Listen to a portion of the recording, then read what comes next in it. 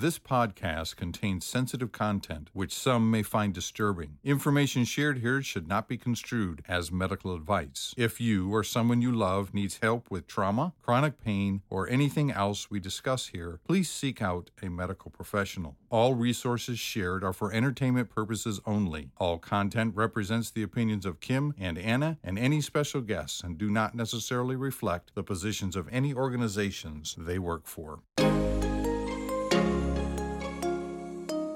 This is not ideal, but we're going with it.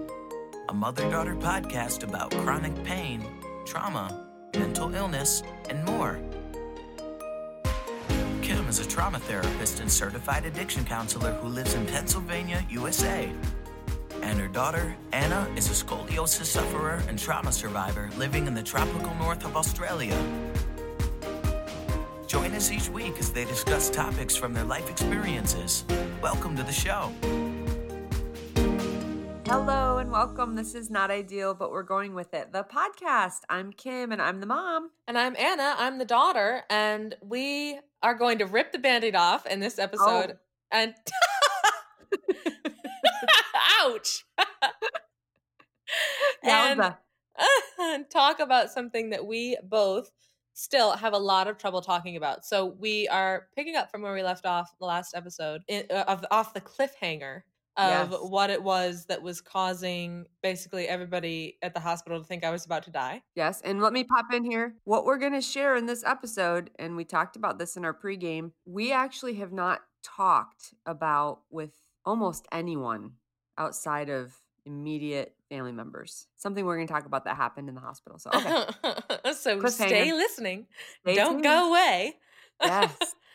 But first, we've got to cover the immediate aftermath of everybody thinking I was dying, because this thing that we're going to end up talking about isn't for a few days after. So we had that call. And if you remember from the last episode, we had that moment where the surgeon had said, she's probably about to die, so you need to call her loved ones, her family. And mom looked down at me and she said, you're gonna, eventually, sweetie, you're gonna fall asleep. You're gonna fall asleep, and that's gonna be it, and that's gonna be okay. And that we both started crying in the last episode at that moment. So if you haven't listened, go back and listen. It was a great episode. It took us a little while after that episode to recover and talk about it, but here we are. Yep. And so now we're gonna go on and tell you what it was that had happened. So do you remember, Mom, what it was? Because I was wheeled away for testing, and they knocked me out. They sedated me. So I don't remember really anything until the next memory slide that I have in my brain, which is me staring at this little sign across from my hospital bed. And I was in so much of a delusional state. I was staring at it, and all it said was something about don't let a patient get up on your own, call for help. It was call, don't fall. Call, don't fall. That's what it was. Oh my word, call, don't fall. And I remember staring at that and reading it over and over. And then right next to it, there was a dry erase board that said, it had my name on the top. And then right underneath it said goals, : and then it said pain in all caps. And then it had an arrow that was pointing down arrow. Those are our goals too. We're all on the same path here. Yeah. That's good to know. Call, don't fall, goals, pain, down arrow. Downward. Yes, absolutely. So so what happened was you were in intensive care, and they had connected with your surgeons. They were excellent. They got everything. They got the down low on, they brought in their specialists, and we heard from multiple specialists at different times of the day and night, what their thoughts were, what their plans were, and things like that. Meanwhile, the primary thing was just to get your pain down, which wasn't working as usual. Yeah. We kind of were able to say, this happened after the surgery too, and this is sort of a history thing. So they're trying to navigate all that. And you were going to say something? Just what I was going to say is, while they were bringing in all those specialists, I remember just about every morning, because they had to do morning x-rays just about every morning. They would take a new x-ray of my chest, because eventually they found that I had extremely severe what's called pleurisy, which is when the cavity, they say it's your lungs filling with fluid, but what I think it actually is the cavity in between that is right next to your lungs. The cavity that your lungs are in fills with fluid, and it collapses your lungs from the bottom up. And I had that almost to the very top of my lungs.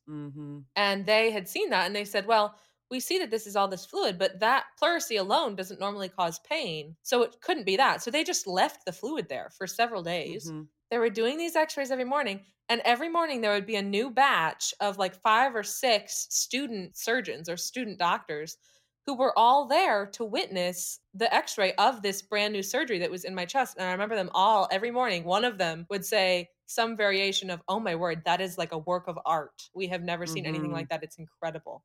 And that made me Mhm. feel pretty good, except Right. that I wanted to murder everybody in the room because of how much pain I was in. Yeah, you were not happy at all. Yeah. So we were told that thankfully the hemoglobin counts started to slowly come back up. And so they were able to rule out a bunch of things that they thought at first were life threatening. And then they were seeing the extreme pleurisy. And I think the issue that they were kind of grappling with was the fact that the pleurisy was impacting the nerve damage that had happened as a result of the surgery. So, it was already her nerves were inflamed and this liquid was doing something. And again, because it's a new surgery, they weren't really quite sure. And so it took them a while to come to that conclusion that the fluid is the focus. So they started focusing on, could this be some sort of obstruction, or could this be some sort of issue with her intestines or something like that, and the surgery and recovering from the surgery. So they focused a lot on that. So she pretty much didn't eat, and they kind of emptied her out as fast as they could through multiple means over a period of, how many days was that? Like 3 Gross. days in It was intensive 3 care. full days. And their policy there was for the people to go home.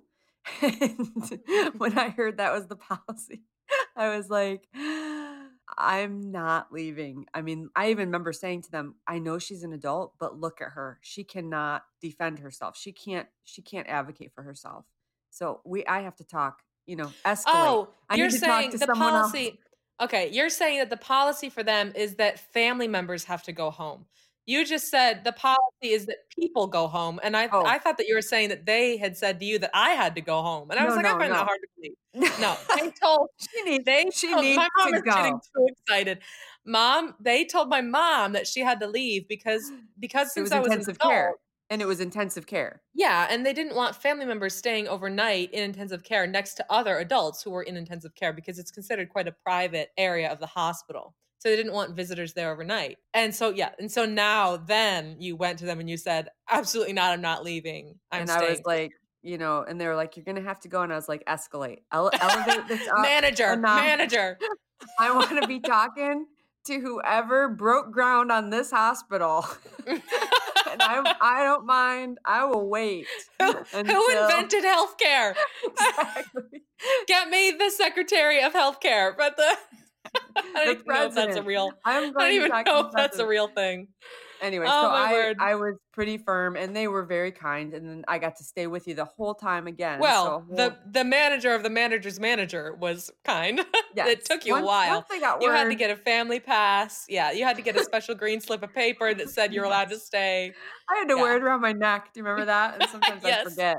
And then I remember that the next day you were supposed to get a fresh one, and instead you just kept it and told everybody that that you'd gotten it fresh every day. I know, but then I realized they changed colors, so they had a system to kind of ferret out those sneaky mongrels? Yes, and they got me. So I was like, "Yep, I need a new one, but I'm not leaving because she's not okay." So really, literally, I know this sounds hard to believe that anyone was left in pain, or not. It's not like people were meaning to leave her in pain. There just was no solution. They were trying everything they could, and it must be hard to listen to that she was in pain this long, but she really literally was. We have the photographic evidence of her extreme pain, and I just, it's hard to even reflect back on, but it was excruciating at the time.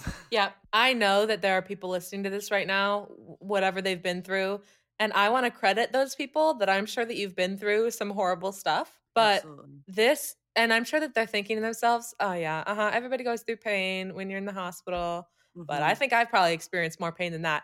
I just want to correct you and say, you haven't. You absolutely have not. And I know that might sound like, oh, my pain's bigger than your pain. I've been through more than you have. Haha. No, that is not what this is. What this is me telling you there is no way that another human has experienced more pain than that. I maybe as much, but any more and you'd be dead. And let me clarify, They weren't, yeah, I know. It's hard for you to not cut me off. But I've got things to say, baby, about this because I'm still so angry that this even happened to me. Because, oh my word, it just drives me absolutely insane. And like we've talked about this before, there's only one pain-killing drug that works on my body. It's called hydromorphone, also known as Dilaudid. It is directly under fentanyl and classed in the class above most street drugs like cocaine and heroin and MDMA as far as addiction likelihood. And the strength is also incredible. But we've already said fentanyl doesn't work. So this is the only drug that works. And we told them that. And they got me 0.5 milligrams of intravenous Dilaudid. And let me clarify, thus far in my surgical recovery, I had been on 8 milligrams of oral Dilaudid. Right. Well, that's the difference. Which is slightly less. But 0.5 milligrams is not even close. Even intravenously, it was doing nothing. And all that it would do, it was a form of torture. Even them giving me that small relief because they would give it to me and it would allow me to fall asleep for 15 minutes because I was exhausted at this point. I've been curled up in pain. I can't unfurl my legs. I haven't been able to sleep. Obviously, how could you sleep in that much pain? And so they give me this and for 15 minutes I can fall asleep. And after 15 minutes, I'm wide awake again. The pain wakes me back up and I'm up. Heart rate is back at 180 for another 4 hours. And even sitting here, I am so angry that they let me go through that.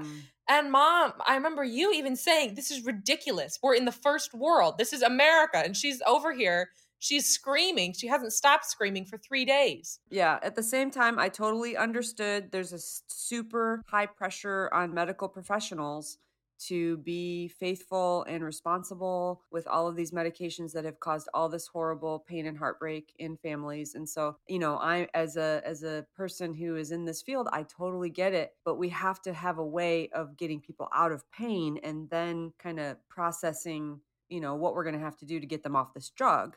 And so I'm sure many of you have experienced this as well. People with chronic pain experience this where, there's just such a resistance to, they don't want to over-medicate. They've been accused of over-medicating. And so they're trying to be responsible. So, yeah. Okay, yeah. But understanding does not mean I agree. Right. Well, you went through it. You were the one in pain. And I advocated as strongly as I could, but there are policies in place. There are, systems and Yeah. I didn't want to get kicked out. They were helping us to some extent for sure. And we were in desperate need of help. So yeah. But let me just tell you though, this is what drove me nuts. If they had kept that idea, and Mom and I even talked about this afterwards, if they had kept that policy of we can only give you the bare minimum because of how much we fear addiction, then fine.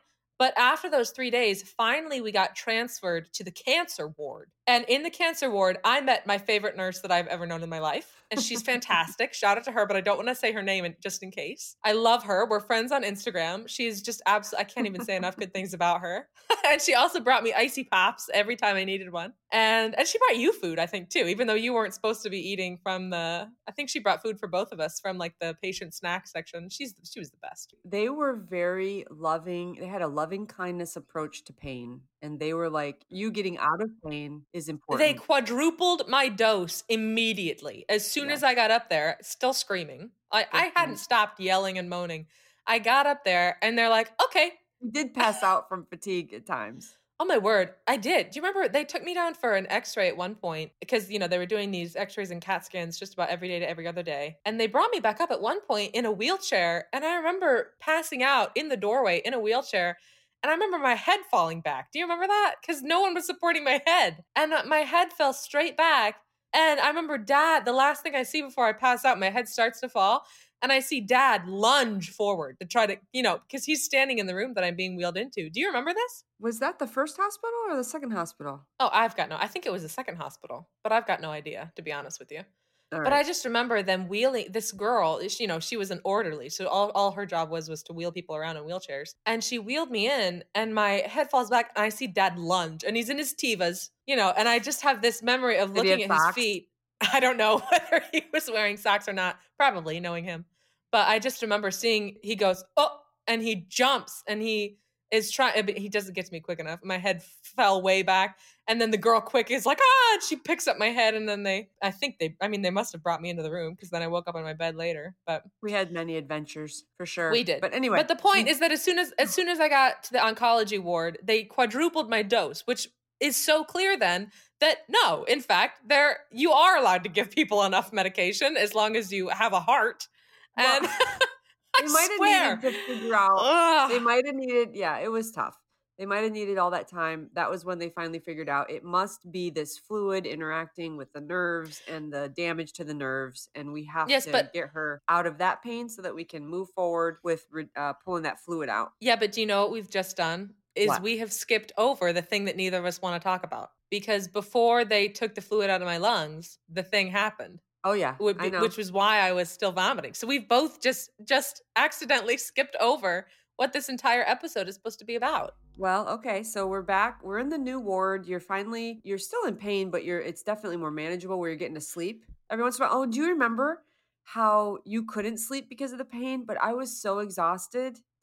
Yes, I do remember that. I fell asleep. I felt like such a bad mom. I was exhausted. I fell asleep in my chair and I woke up to you staring at me, like angrily. I do remember that. I remember watching you sleeping and just thinking, I'm so jealous. You were staring at me angrily. Yeah, I remember I was so mad at you and I was so jealous. And I just remember I would stare at you all through the night because I couldn't sleep other than those 15-minute all through the night. I think I slept like 1 hour. Anyway, and I woke up and you're staring at me so angrily. And I said, "Are you okay, sweetie?" And you're like, "I need you to stay awake." Is that what I said for real?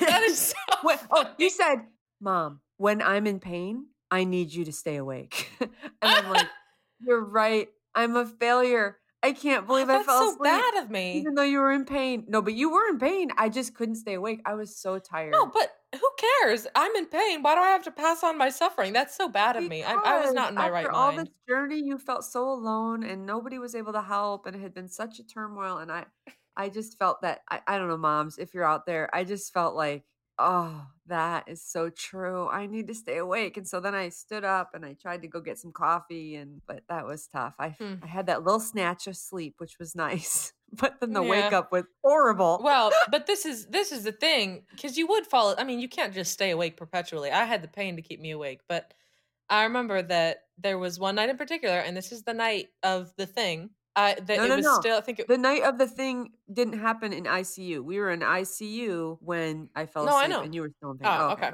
Well, then, so on day 3 or night 3 or 4, but I was still in pain. We had just gotten transferred, so we had only just made it into the oncology ward, and they still hadn't given me the larger dose yet because we had to wait for the head surgeon to come in the next morning and approve that request for that high dose of that powerful of a drug. Right. So we had one more night in hell, basically. And they had run out of vomit bags, and they thought that they said that I was taking up too many vomit bags. Do you remember this, Mom? They said, "You've used up all of the vomit bags in the room, and we're not going to give you any more. So instead, here's a bin." And they gave me this rectangular. It was like the size. That I don't think that happened. There's a photo of it, you nut. I'm going to post the photo. There's a photo of it lying on my chest. How could you forget this? And all through the night, I had to continue vomiting, but all they gave me was a bin. And then every time I would throw up in the bin, I would hit the buzzer and a nurse would eventually come in, rinse out the bin and give it back to me so that I wasn't wasting. Right. I kept that bin. I still have that bin. Okay, yeah, you took it home from the hospital, you nut. My word. What we need to share for the part of the story that we haven't shared before is that the beds in this particular place, while everything else was wonderful and very helpful, the beds. Okay, that's an overstatement, but yeah. Oh my word. I don't think so. Beds, I thought they did a fine job with what they were dealing with. Yeah, my opinion is skewed by the pain that I was in, but it's true. The beds had this thing where they kept inflating and moving you around in the bed, and it was very painful because of your surgery. Yeah, they were called automatically adjusting beds. Right. And what it did was every time you put your weight into a particular area, the bed would deflate in that area so that then you wouldn't have anything pressing on your body in that area. But after having just had spinal surgery, you need support in your lumbar spine especially. And if they automatically take away all the support in any area right as you put your back down onto it, it was a nightmare. And it was causing way more pain. It was keeping me even awake even during those 15 minutes. It was just a nightmare. So we petitioned to bring in our zero gravity chair, which was recommended by her surgeons, for her to Yeah. recover in and to help assist the healing process for her surgery.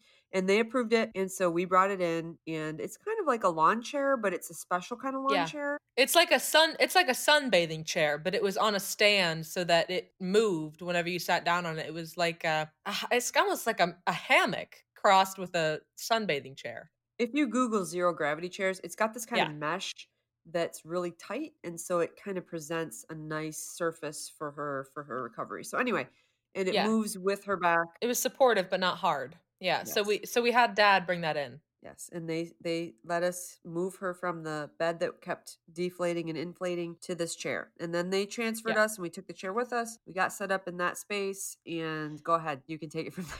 And then the night began, and Yes. they still haven't given me enough pain relief, so I'm still Right. vomiting pretty much every 5 minutes or so. And you might When deny she wa- this, but you when yeah, she go wa- ahead. I'm sorry. Just so you know, when she was in the zero gravity chair, because it kind of leans back and her legs come up. Okay, I she'd know. have to push up to vomit. She had to push up on the armrest. I would slouch down in the chair to be able to get some rest, and yes, I would have to push up on the armrests to sit up enough to vomit. Okay, go So ahead. what she's saying here is what is about to happen was not the chair's fault; it was user error, and we're clearing ourselves of all liability in that area. But what happened was we were there at night, and my mom you were falling asleep. Let's just be real. You were falling asleep every 5 or 10 minutes or so, and then you would wake up whenever I had to vomit, because I would say vomit, vomit, vomit, and Yes, then you would yes, grab yes. the bin and bring it towards me, and then I would throw up. So this was a real team effort, you guys. My Yes. mom, she is and has always been a hero to me. So let's Sweetie, keep a you're running tally. Such a sweetheart. Oh, thanks. Let's keep a running tally. She'd already saved my life once in the last episode when I was choking on my own vomit, and she had to crack my neck to help me get out of that situation. I want to say this about you. Truly, I know we make you sound like you were mean and yelling at people all the time. And granted, you did at times. But in reality, I cannot imagine the kind of pain you were in and the kind of good attitude that you had. And the fact, we haven't talked about that because that, I don't know, maybe nobody would believe it, but you truly had such a good attitude by and large, and just patiently suffering through. And what they had told us was just incredible pain, clearly by your heart rate, how your body was responding outside of just what you were telling us. So it was a privilege. I agree. It was a privilege to care for you, Anna, truly. Thank Even you. though I'm your mom, and of course I wanted to be there and couldn't have wanted to be anywhere else, I was changed by this whole experience. I continue to be changed. Thank you. And continue to deeply appreciate Thanks. what I saw. Yeah, thank you so much. But what happened was we were in the middle of the night, and I had been vomiting all night, yada, yada. I know that these last 2 episodes have been pretty heavy on the word vomit, but I sat up, and all of a sudden I said vomit, vomit, vomit. And Mom woke up, and she, whirled around with let's just keep in mind, she was sleeping on a pull-out chair here. It was not a pull-out bed. It was a slightly collapsible chair. So she was a real hero. And she put to even be willing to do that. And she pulled the bin around the little tub. That's what it was called, the tub. Mhm. The little square tub Pink. around. It was, yeah. Ugh. And I pushed myself up via the armrests, and my chair fell back, and my head hit the wall behind me, and the front legs of the chair went out from underneath my feet. So the whole chair was just balancing on my head against the wall, and the back legs of the chair, or there really are only 2 legs, but they're like bars, they're lengthwise bars. So the front bar went out, and so then it was just my head and the back bar keeping my body upright. And so I had said, vomit, vomit. And then the chair had gone. And I remember going, and my mom goes, Anna. And then we both freeze for a split second. And we've got eyes the size of dinner plates looking at each other. I just remember that moment of both of us for a split second looking at each other. And then sure enough, the other leg went out from under me. And my whole back and my head fall straight on the floor and slam on the ground. And the whole chair collapses underneath me. Yes. And of course, I am shocked and frozen and obviously in even more pain, because this is before they had pulled the fluid out of my lungs. So not only do I have a back that's just had its whole structure replaced with metal, but I also, and nylon shoelaces, and I also have what ended up being I think 2.5, because they ended up pulling over 1.5 liters of fluid out of my lungs. And then they didn't take it all, because if you take it all at once, you can risk collapsing the lung, I guess, because of suction or something, or the vacuum that you create. And so they couldn't even pull it all. And that's how much that I had. They hadn't pulled any of it at that point. So I still had however much you can possibly have in that chest cavity. That was all swollen up on my back. And then I also had the brand new spine. And then also, of course, just the standard pain anyone would feel falling flat on their back and head on a tile floor. And I slammed on the ground, and all my wind was knocked out. I mean, obviously not that I had very much, because my lungs at that point could only breathe in a very little bit. And I remember Mom, she knelt down. You knelt down on top of me, and you were trying to like grab me from my back and like hold me up or something. And I remember you hovering over me, and we're still both in so much shock. And we both looked to our left. And because we'd moved out of the bed, the panic button that is attached to the bed was just out of reach. And I remember you lifted your hand away from my back and reached towards it. And it was, like sometimes in those movies, there's that scene, they do like this fisheye lens where the main character looks at an item and it gets extra far away. Do you know what I'm talking about? Like the scene in the movie like makes it move way, way far away. And it's like a zoom in, zoom out effect. Yeah, that's so like funny. What happened to this panic button. Oh, it was so bad. I just, we were the ones that had asked for this chair. And so now she's fallen flat on her back. It's the middle of the night. Yeah. I go running out into the hallway. No, hold on. Oh. It was the middle of the night. And you say, I say you need to go get help. I remember saying you need to go get help, and you saying I can't leave you. Right. And I remember saying, Mom, no one's coming. Yeah. You need to go get help. Which meant to both of us, both of us were thinking worst case scenario, the hardware has just broken in my back. I've just broken my spine. Yes. We're going to have to do the whole thing over again. I might be paralyzed from now. Like I might have just seriously ruined my entire life. Right. Like that would, like, this is not, oh my word, you fell, put a Band-Aid on it. We just need somebody to help us get a Band-Aid and it'll be fine. Right. This was potentially your life is over. Yes. That's and that terror. Mm-hmm. Yeah, of course. And I just remember saying you need to go get help and realizing in my own heart that meant that I was going to be alone in a pitch black room, potentially having just permanently, essentially killed myself. I mean, maybe I'll still be alive, but I was thinking I'm paralyzed. I mean, with the feeling that I just felt as I hit the ground on this brand new back, there's no way that I haven't ruined myself. There's no way. And now I'm telling somebody to leave me alone here, which is a terrifying concept for me.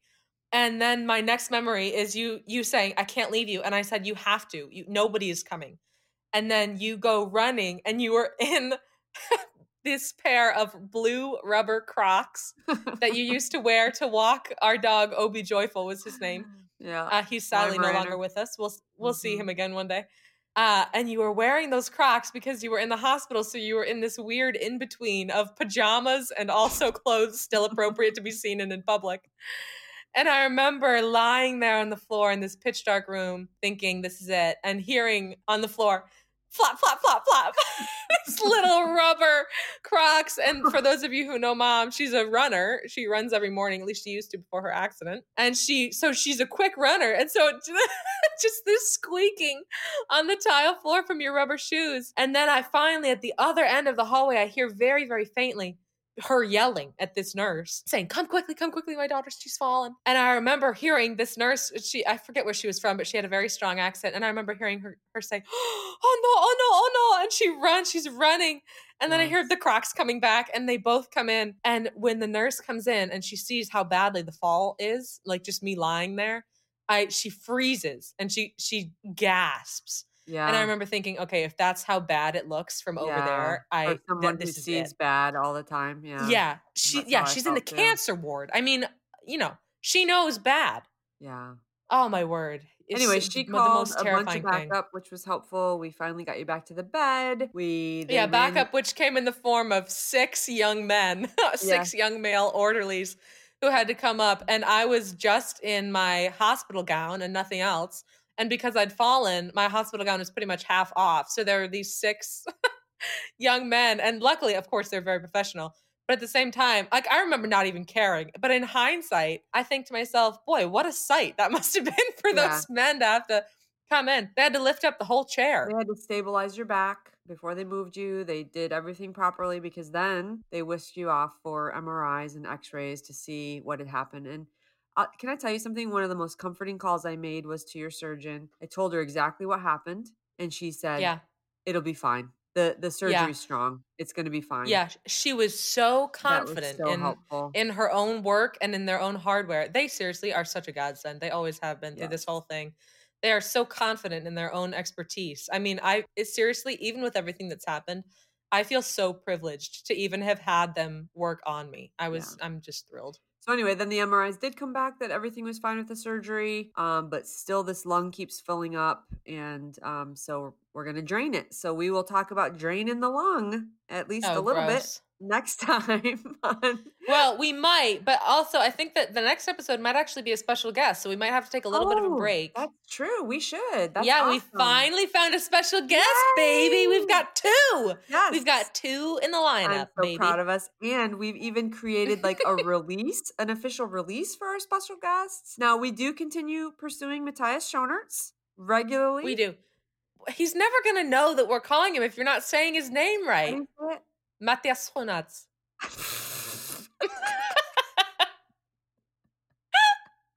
Matthias, please. It's Matthias. Who's your manager? Yes. He's not going to respond to Matthias. You never know. I'm confident that he only responds to his European fans. So if I can say his name in the right accent, I believe that he will eventually respond. Anyway, faithful followers continue looking for the Pillsbury Doughboy in claw machines, and you may want to follow Matthias Schoenertz on Instagram. Schoenertz. That's your Michigan accent coming out. What's his handle? His handle is @__Zenith _____. And he's very concerned about fake accounts. So he is. There are a few people who've tried to imitate him, and he's always like, even if they only have like 2 followers, which we think is hilarious because he's this huge movie star now, and any account with like 2 followers, nobody's going to think that's real. And yet he's like, report these people. They're trying to imitate me. So everybody report them and follow them. We have actually considered making a fake account just to get his attention. We have just to get his attention because it's such a foolproof plan. Yes, but we're not gonna. We're gonna continue. Well, emailing don't him say that because that's still an option though for us. So don't commit to anything. No, of course we're not gonna do that. We're gonna continue emailing him professionally. Speak for yourself. He has a documentary coming up called Frankie. What? Well, not documentary. I'm sorry. It's based on a true story. A biography. But he's producing and directing, which is his first project. I thought that already came out. No. He's in production with that right now. Oh my gosh, Matthias. I know. It's about a guy with a one leg, right? It's his neighbor, I guess a neighbor friend. Childhood friend, I thought. Yeah. Got into MMA, even though he was disabled. He had one leg. And it's all that whole story. So we keep sharing with him.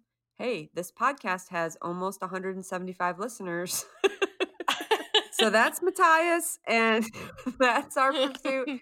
So listeners, Pillsbury Doughboy, maybe send Matthias a private message on Instagram. But we are so glad you're with us. I am Kim, I am the mom, and I am saying goodbye. Okay. Okay. It's your turn to say goodbye, you nut. It very much sounds like you're the only host. It's because I'm Kim, and I'm the mom, and goodbye. It's because it's your turn to say goodbye, you nut. We're already like 17 minutes over. Oh my gosh, we're 8 minutes and 20 seconds over, and we've had so much stuff that we're going to need to edit out in this episode. Your microphone is still buzzing because of your dumb electric blanket. You still haven't turned that thing off. You know you haven't turned that off. You keep. How are you and I friends? Turn off the electric blanket. I'm taking the microphone. Is it still buzzing? It was. But now it's okay. Word. How? It's your turn to say goodbye. Okay, goodbye to everybody. I'm Anna, and I'm the daughter. And I'll say goodbye. I'm Anna. I hope we're going to include this whole thing. I'm Anna, and I'm... Okay, same. Glad we finally agree. I'm Anna, and I'm the daughter. Talk to you next time. And I am also a host of this podcast.